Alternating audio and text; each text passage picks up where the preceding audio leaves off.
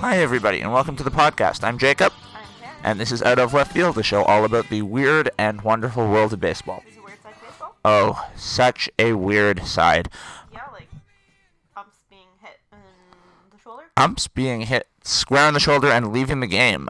So we were I still have a hard time believing he was hurt that badly. Yeah, apparently he was. It looked pretty nasty from... We also had a really bad angle. We did, but, he went down hard. So we were just at a Jays game. We're recording Go Jays! this section right after Jays game. So this is part 2 of our two-parter on advanced stats.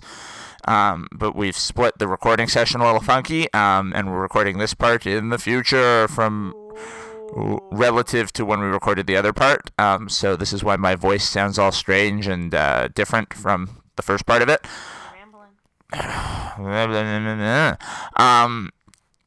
Long story short, we saw a 3-umpire game today because in the third inning, the home plate umpire got hit by a foul tip. The first. No, it was the second.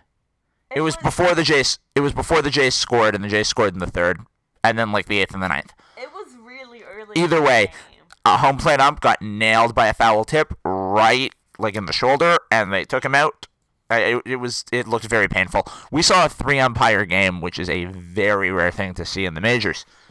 Yeah, it was very cool, and potentially a future episode.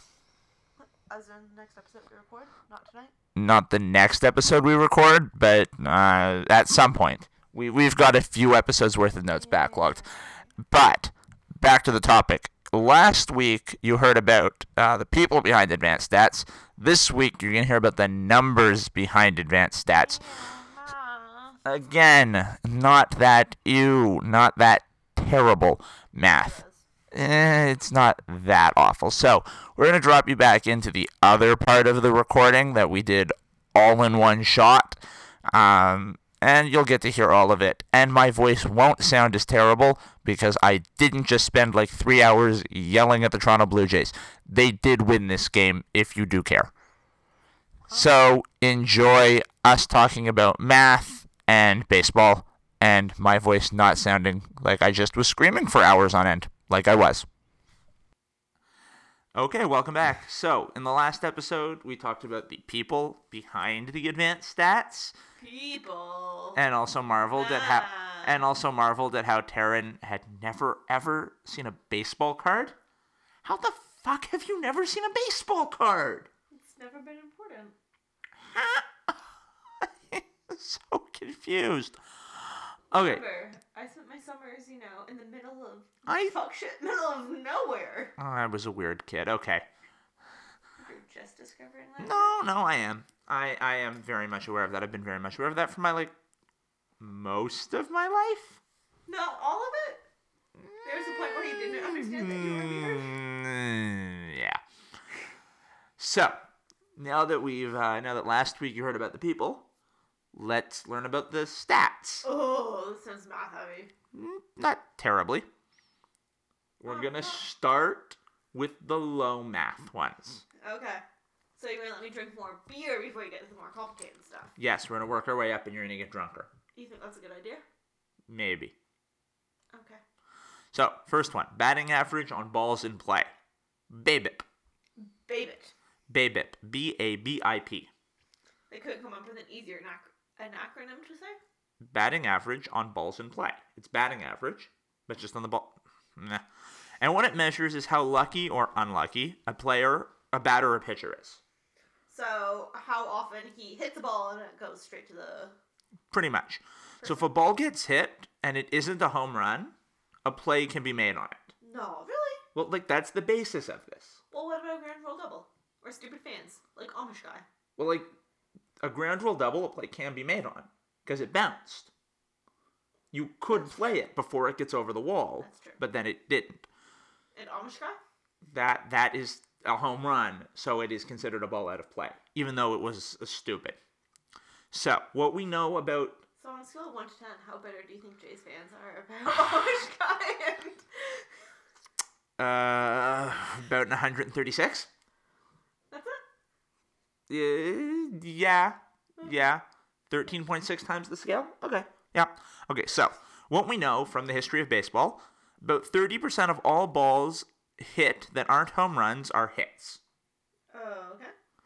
So, if a hitter is hitting the ball but not getting on base, he's getting unlucky. So, all the Blue Jays. Pretty much. If a pitcher's allowing lots of non-home run hits, he's also getting unlucky. So, the Blue Jays bullpen. Yes. So, if a hitter is hitting a lot and getting on base a lot, is he just good or lucky? That's the question we're trying to ask. Well, it depends if he's a Blue Jay at this point of the year. And in case you guys haven't been following, the Blue Jays can't get okay, on but base. like if this episode ends up in July and the Jays have like ripped off a 15-game winning streak, your jokes are so out of whack. Okay, we're recording this before. This is mid-May. Okay, so if a pitcher's giving up lots of hits, but his infielders are making lots of plays, is this skill or luck? This is what this is trying to ask. Okay. If you're striking out a lot as a hitter or walking lots as a pitcher, though, it just sucks to be you. Okay. So it's calculated like this. Mm-hmm. Hits minus home runs Okay. divided by at-bats minus strikeouts minus home runs plus sacrifice flies. Because that's not a lot of numbers. It's actually not a terrible amount of numbers. Are you serious? It's really not. Well, wait until we get to the other numbers. Fuck. So, and pretty much it's an easy way to do it. If your batting average on balls in play is over 300 as a hitter, you're getting lucky. Okay. And things are probably going to turn against you soon. Okay. If it's over 300 as a pitcher, some stuff's probably going against you, and things are probably going to turn around soon, and it's going to level out. So what's the BABIP for the Blue Jays right now? Bad. I don't know it offhand, but it's bad. So but like, things are going to change? Yeah. Soon? But yes. But like Chris Colabello last year was he was historically good last year. We're talking, you know what a bell curve is? Yes. Okay. I did go to university. Okay, great. Now you know how if you are at the very edge of the bell curve, the far right edge of the bell curve, you are 3 standard deviations above normal. Yeah. He was more than 3 standard deviations above normal. So even though He even if broke he wasn't the bell suspended, curve. we wouldn't get the same thing we got. No, he would massively return to normal. But He got massive. He had the 4th best batting average. He had the 4th best batting average on balls in play ever for a season last year. But Cola. Now that being said, even if he did dope up, that doesn't help you with your batting average on balls in play. That's almost entirely luck driven, and it very quickly returns to 300. I still don't believe he did it. I am not saying if he did it or not. I'm saying that PEDs can't help your batting average on balls in play. I don't think he did it. Okay. Why would you do it the second year in the majors and not the 7 years in independent ball? Okay. So now we're moving on to game score. Oh, God. Okay. So, game score is a quick metric to tell you how good a pitcher's start was. Okay. Here's how you do it. Every start, a pitcher starts with 50 points. Okay. And then based on how well they do, they gain or lose points. Mm-hmm. For every out they make, you get +1. So, is an out like an out in the game in general? An out's an out in the game. Okay. +1. Every full inning after the 4th, a bonus +2. Okay. For every strikeout, +1. Mm-hmm. So if you get an out that is a strikeout, it's +2. -2 for every hit you allow.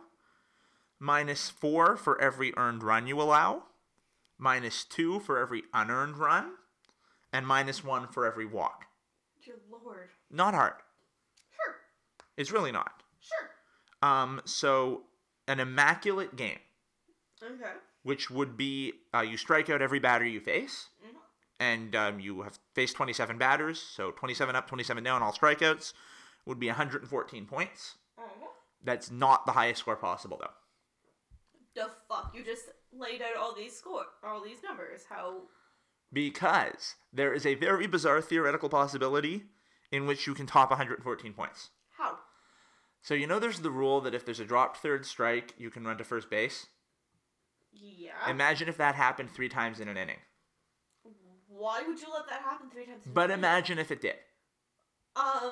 Imagine. The catcher wouldn't be catching at the end of the inning. But imagine if it. Catcher would be out of the game, and the backup catcher would be in if he dropped 3 third strikes in a row. Okay, but imagine if it did. No, who doesn't do that? Anyone? Exactly. But imagine if it did. Josh Thorley, even catching R.A. Dickey doesn't do that. But we're talking in a theoretical. In this hypothetical game, imagine this happened 3 times in a row. Have you ever known me to do all those hypotheticals? So, listener, imagine that this happened 3 times in a row. So, there are now 3 guys on base, all there via strikeout. Now, the pitcher still gets the +1 for a strikeout. Now, he struck out the side.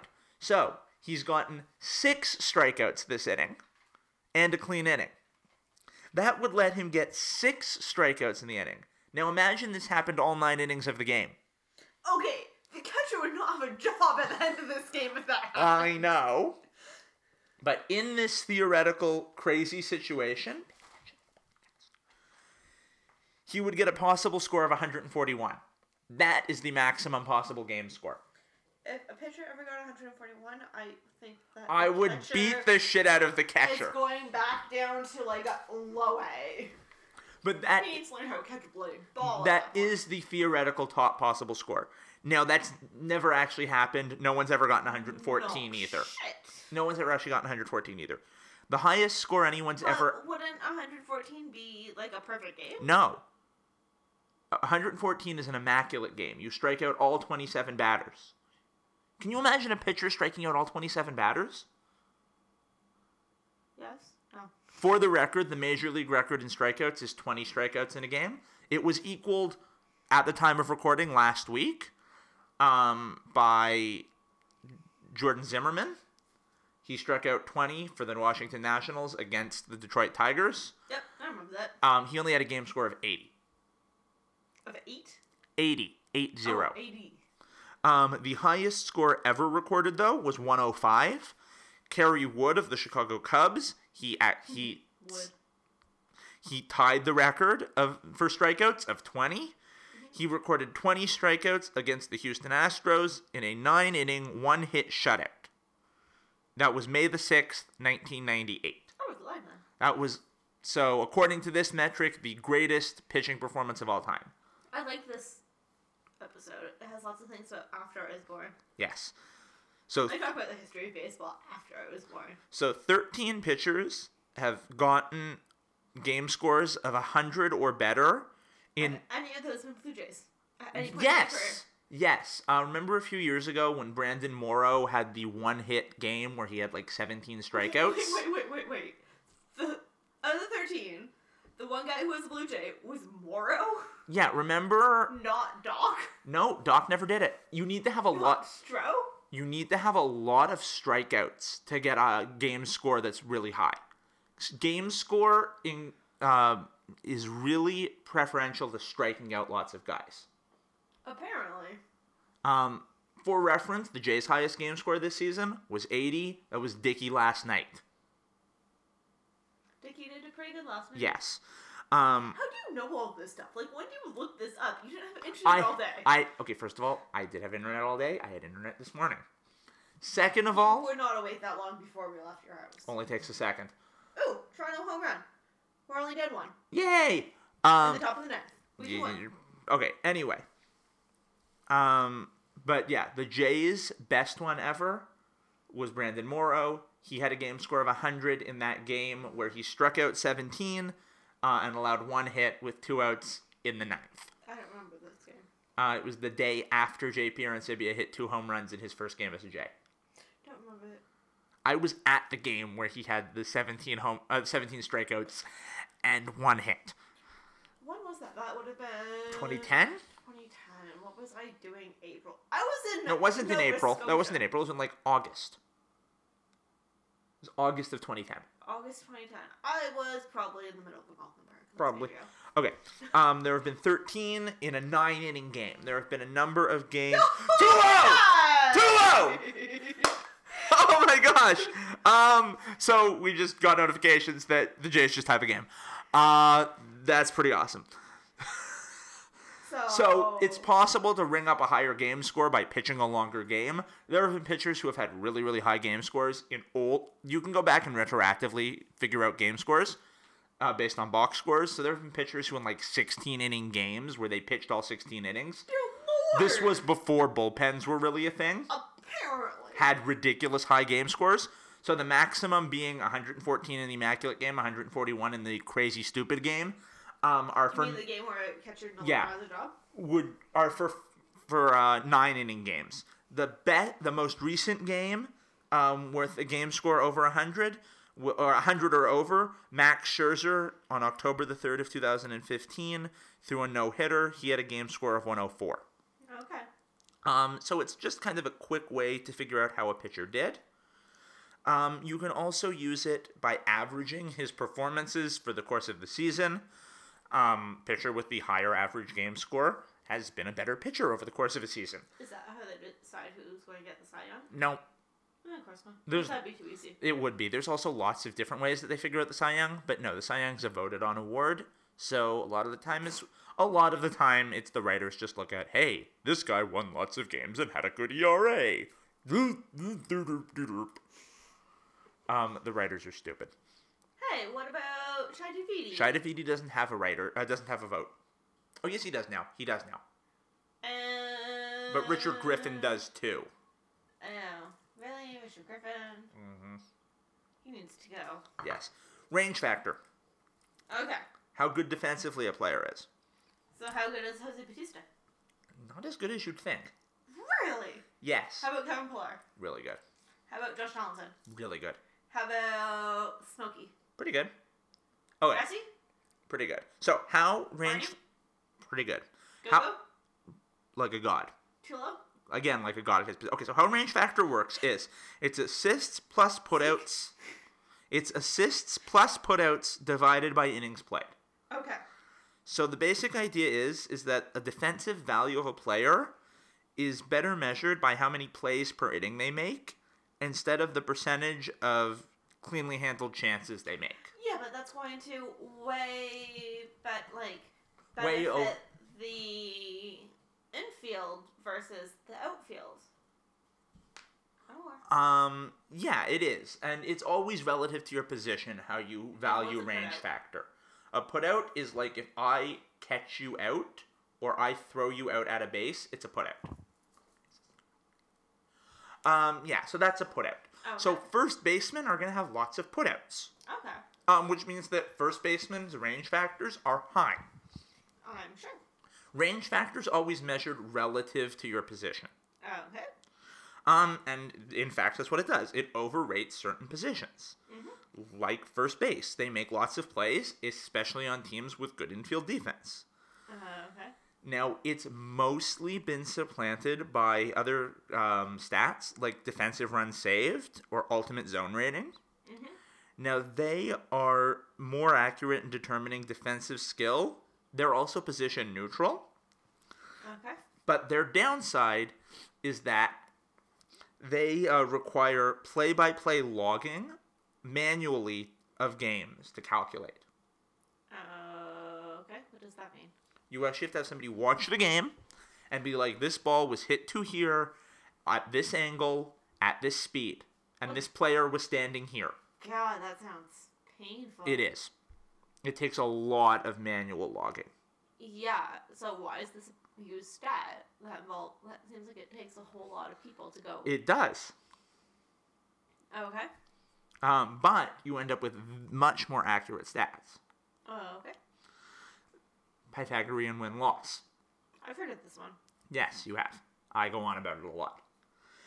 So how many wins a team should have based on their scoring and their not allowing runs? Yes.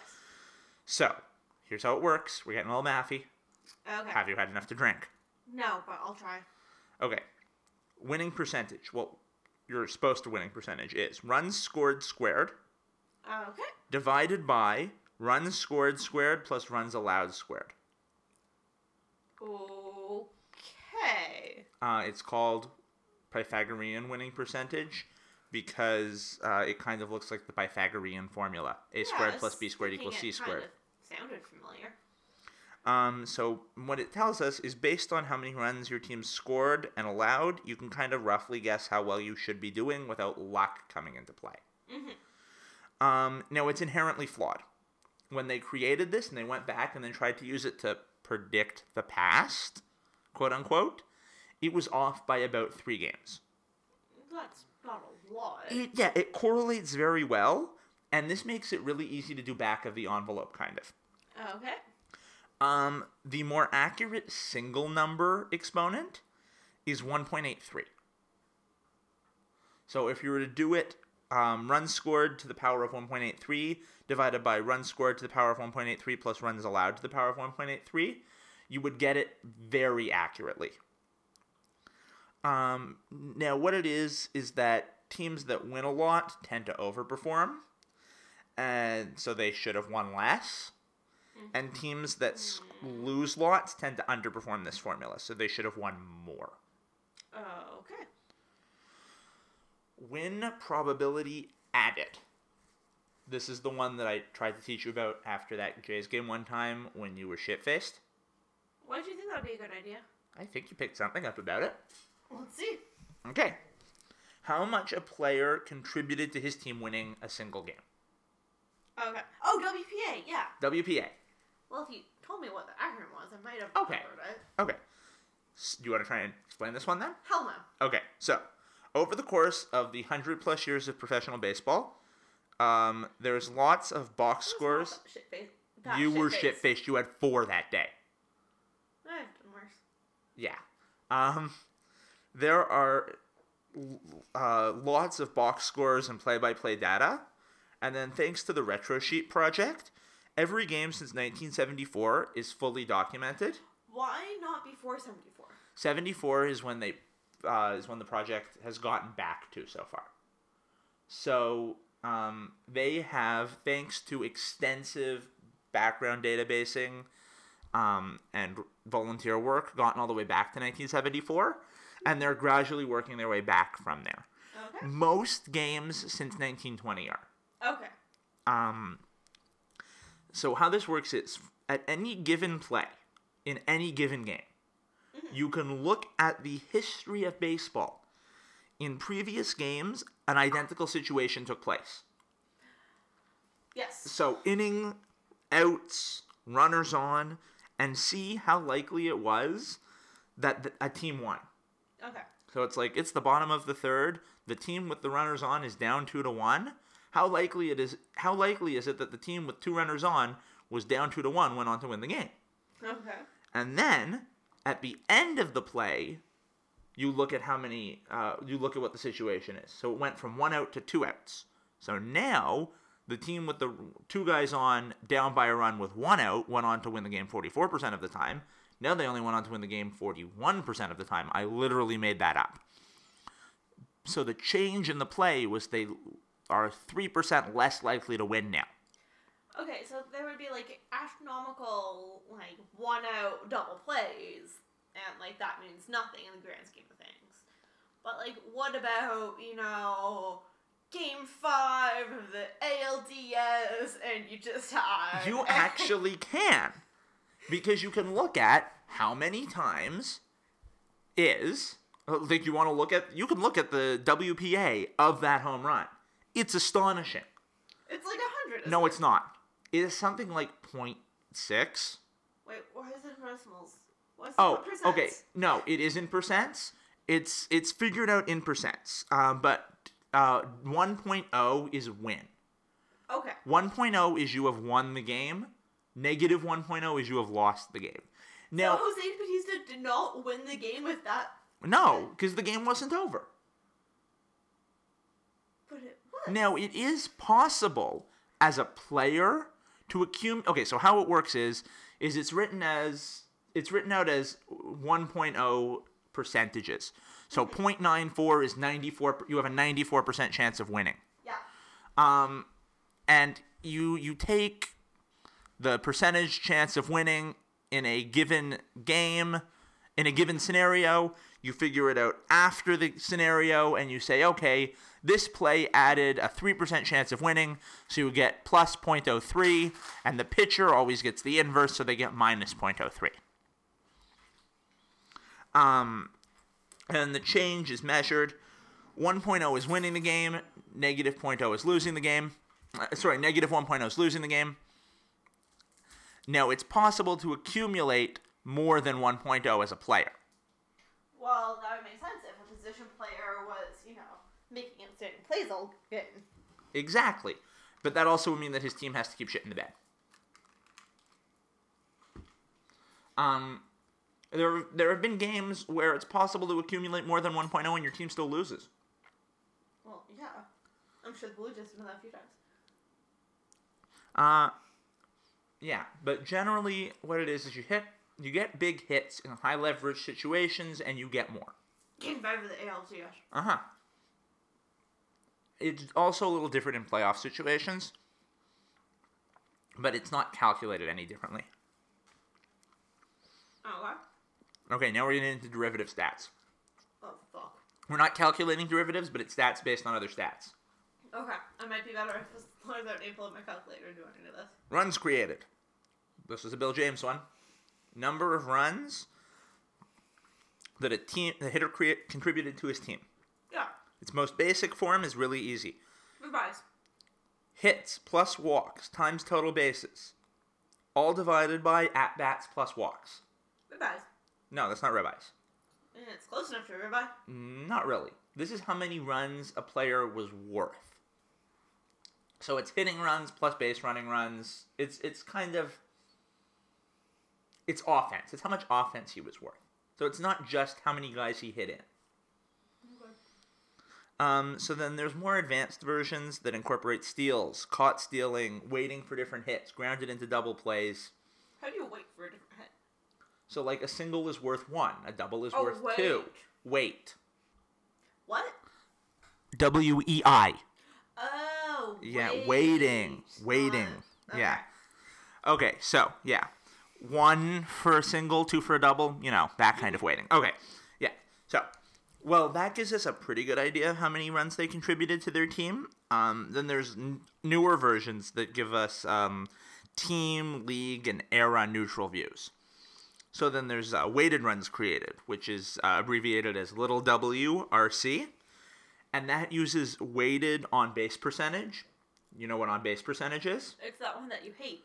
No, I like on base percentage. I don't like OPS. Oh, okay. Which I don't like because it adds 2 fractions with denominators that aren't the same, and you learn in grade... Always make denominators be the same. You learn in grade 4, you always make them the same. Yeah, just I think you learned that in grade 3 now. Simplify math for, those stupid people who just say it's, yada, yada, yada, yada, yada. I'm sure when they're calculating, they go and find the common denominator. No, they really don't. You can't... Anyway. Weighted on base percentage is just instead of saying all getting on base is the same, you say that it's weighted. Like we said, weighing for different hits. Yeah. A double's worth more than a single, etc. And it uses the league run scoring environment for the given season to determine how they performed. Okay.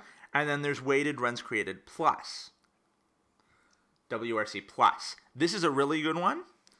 So it uses weighted on base percentage in the league run scoring environment. It also neutralizes for the park, the season, and the league. And it does that by using constants derived over a number of seasons. So it's we know it's easier to hit at the Rogers Center than at Oakland. Okay, do they take this number and average it out between when the dome was open versus closed? Yeah, the dome actually has 2 different park factors. It's absurd how they calculate into this.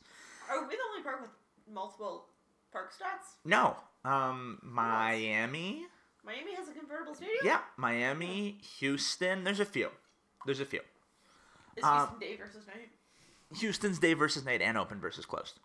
Houston's opens and closes? Yeah. Yeah. And the really good thing about WRC Plus is that the league average is always 100. Okay. This is how they normalize it. So one glance, you could tell it how good a player is. for reference, Ryan Goins so far this season is like a 9. That's really, really bad. All the Blue Jays are really, really bad. But like 100's good. 100's average. Okay. And if you really want to look into it, the constants are available in the Fangraphs library. Fangraphs is great for figuring out advanced stats kind of stuff. Okay. Dips is what we talked about in the last episode with Voros McCracken. Mm-hmm. I just love that name. I think we're entertained by different parts of his name, too. It's just an entertaining name in general. That's true. Voros McCracken.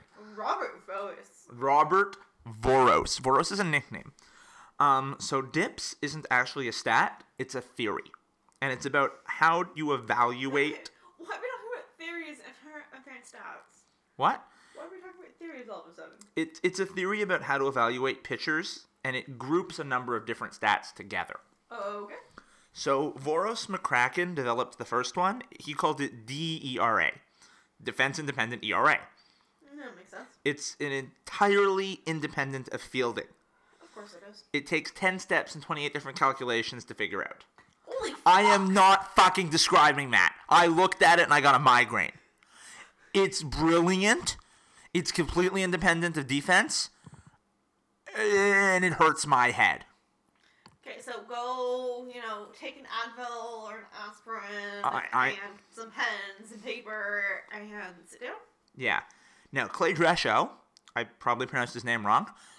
He's a statistician. He also created one of my favorite games, Baseball Mogul, which is a baseball simulator. Yeah. He created Defense Independent Component ERA. DICE. Nice, I know. Yeah, you made a rhyme.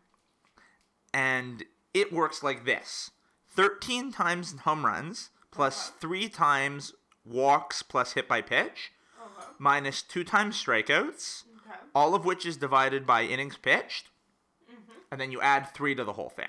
Why? I'll explain in a sec. Okay. Well, I'll explain it now, because that's what it is. It's to represent it in terms of ERA. 3 is a constant. It's so that you can compare DICE to regular ERA. Oh, okay. And it's actually better at predicting future ERA than past ERAs. And independent... So what is Dickie's DICE for this year? I have no idea. You have to use last year's numbers. I don't know these numbers offhand. I would have to go look them up. You mean you're admitting you don't know something? I admit I don't know lots of things. No, you don't. Yes, I do. You don't admit it. You don't admit it. Tom Tango independently came up with fielding independent pitching. This is the guy who doesn't exist. This is the guy who very much exists, but nobody knows who he is. He doesn't exist. Okay. He came up with fielding independent pitching. It's virtually the same. You just don't use the constant. So it's expressed in its own terms. I totally have not had enough beer for this. Keep going. I'll keep drinking. That's okay. So these give you a number that's also very similar to DERA without having to do 28 calculations. Oh, okay. Because he wants to do that much math? Yes. And then there's XFIT. I'm sure mathematicians don't even want to do that much math. You do it in a spreadsheet, or you do it in a spreadsheet, or you have it done automatically. Okay. I guess that works. Now the knock against these is that there isn't a they don't neutralize fully for defense because they both use innings pitched, and innings pitched is highly dependent on defense because defense still makes a lot of outs. And then there's XFIP, which is expected fielding independent pitching. Oh God. Yeah. So it uses So remember when I used to say pitchers? I hate pitchers now. Yeah. It uses the same formula, but instead of using the real number of home runs, it uses the league average home run to fly ball ratio. Why? Hold on. So the league average one is 10.5%. So 10.5% of fly balls are home runs. Okay. And what it does is it tells us if a pitcher is due for a regression.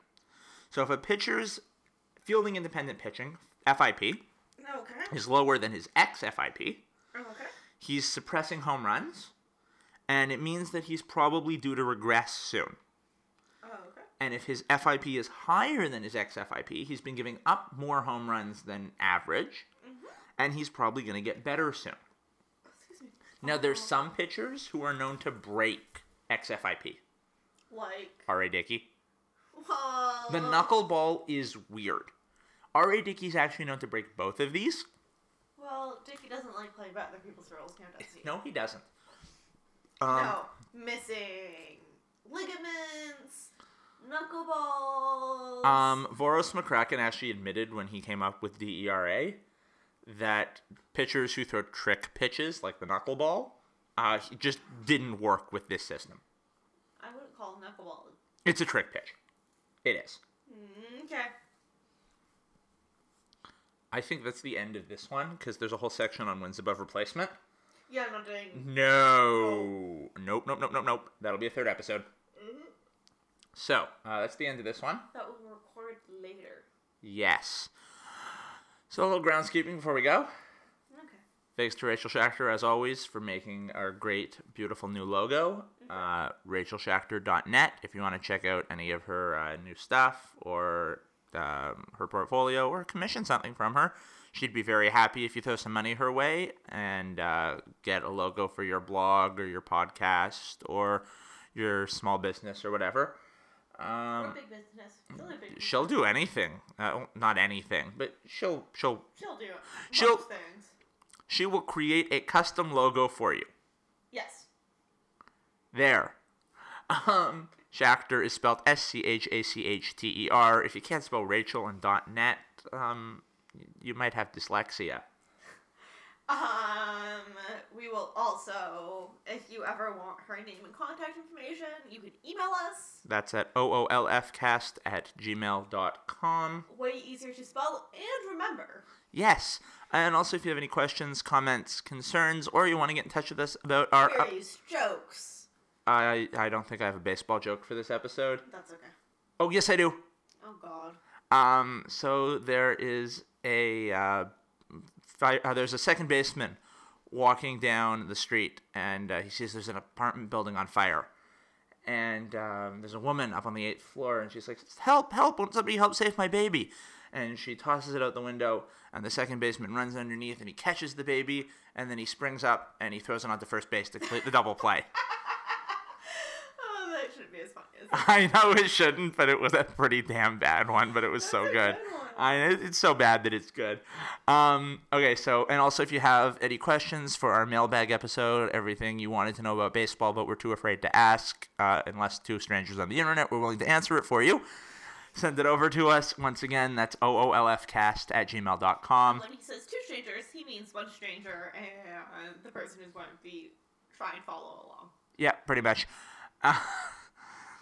And follow us on Twitter at OOLF Podcast, or you can follow either of us on Twitter. I'm at JMS Morris, Morris is how you spell Morris, in case you didn't know. And she's at Clunas Terran, CLUNASTARY. N. Yes. There's an N at the end of your name, Terran. This is 3 beers in. Woo! Drinking. Okay, so I think that's the end of part 2 of Advanced Stats. Next week you'll get to hear part 3, the War About War. Oh, really? If you can come up with a better title, let me know, people. Let me sober up first. No. Yes. Okay. So, that is everything, I think. For Out of Left Field, I'm Jacob. I'm Karen. That's the ballgame. Bye.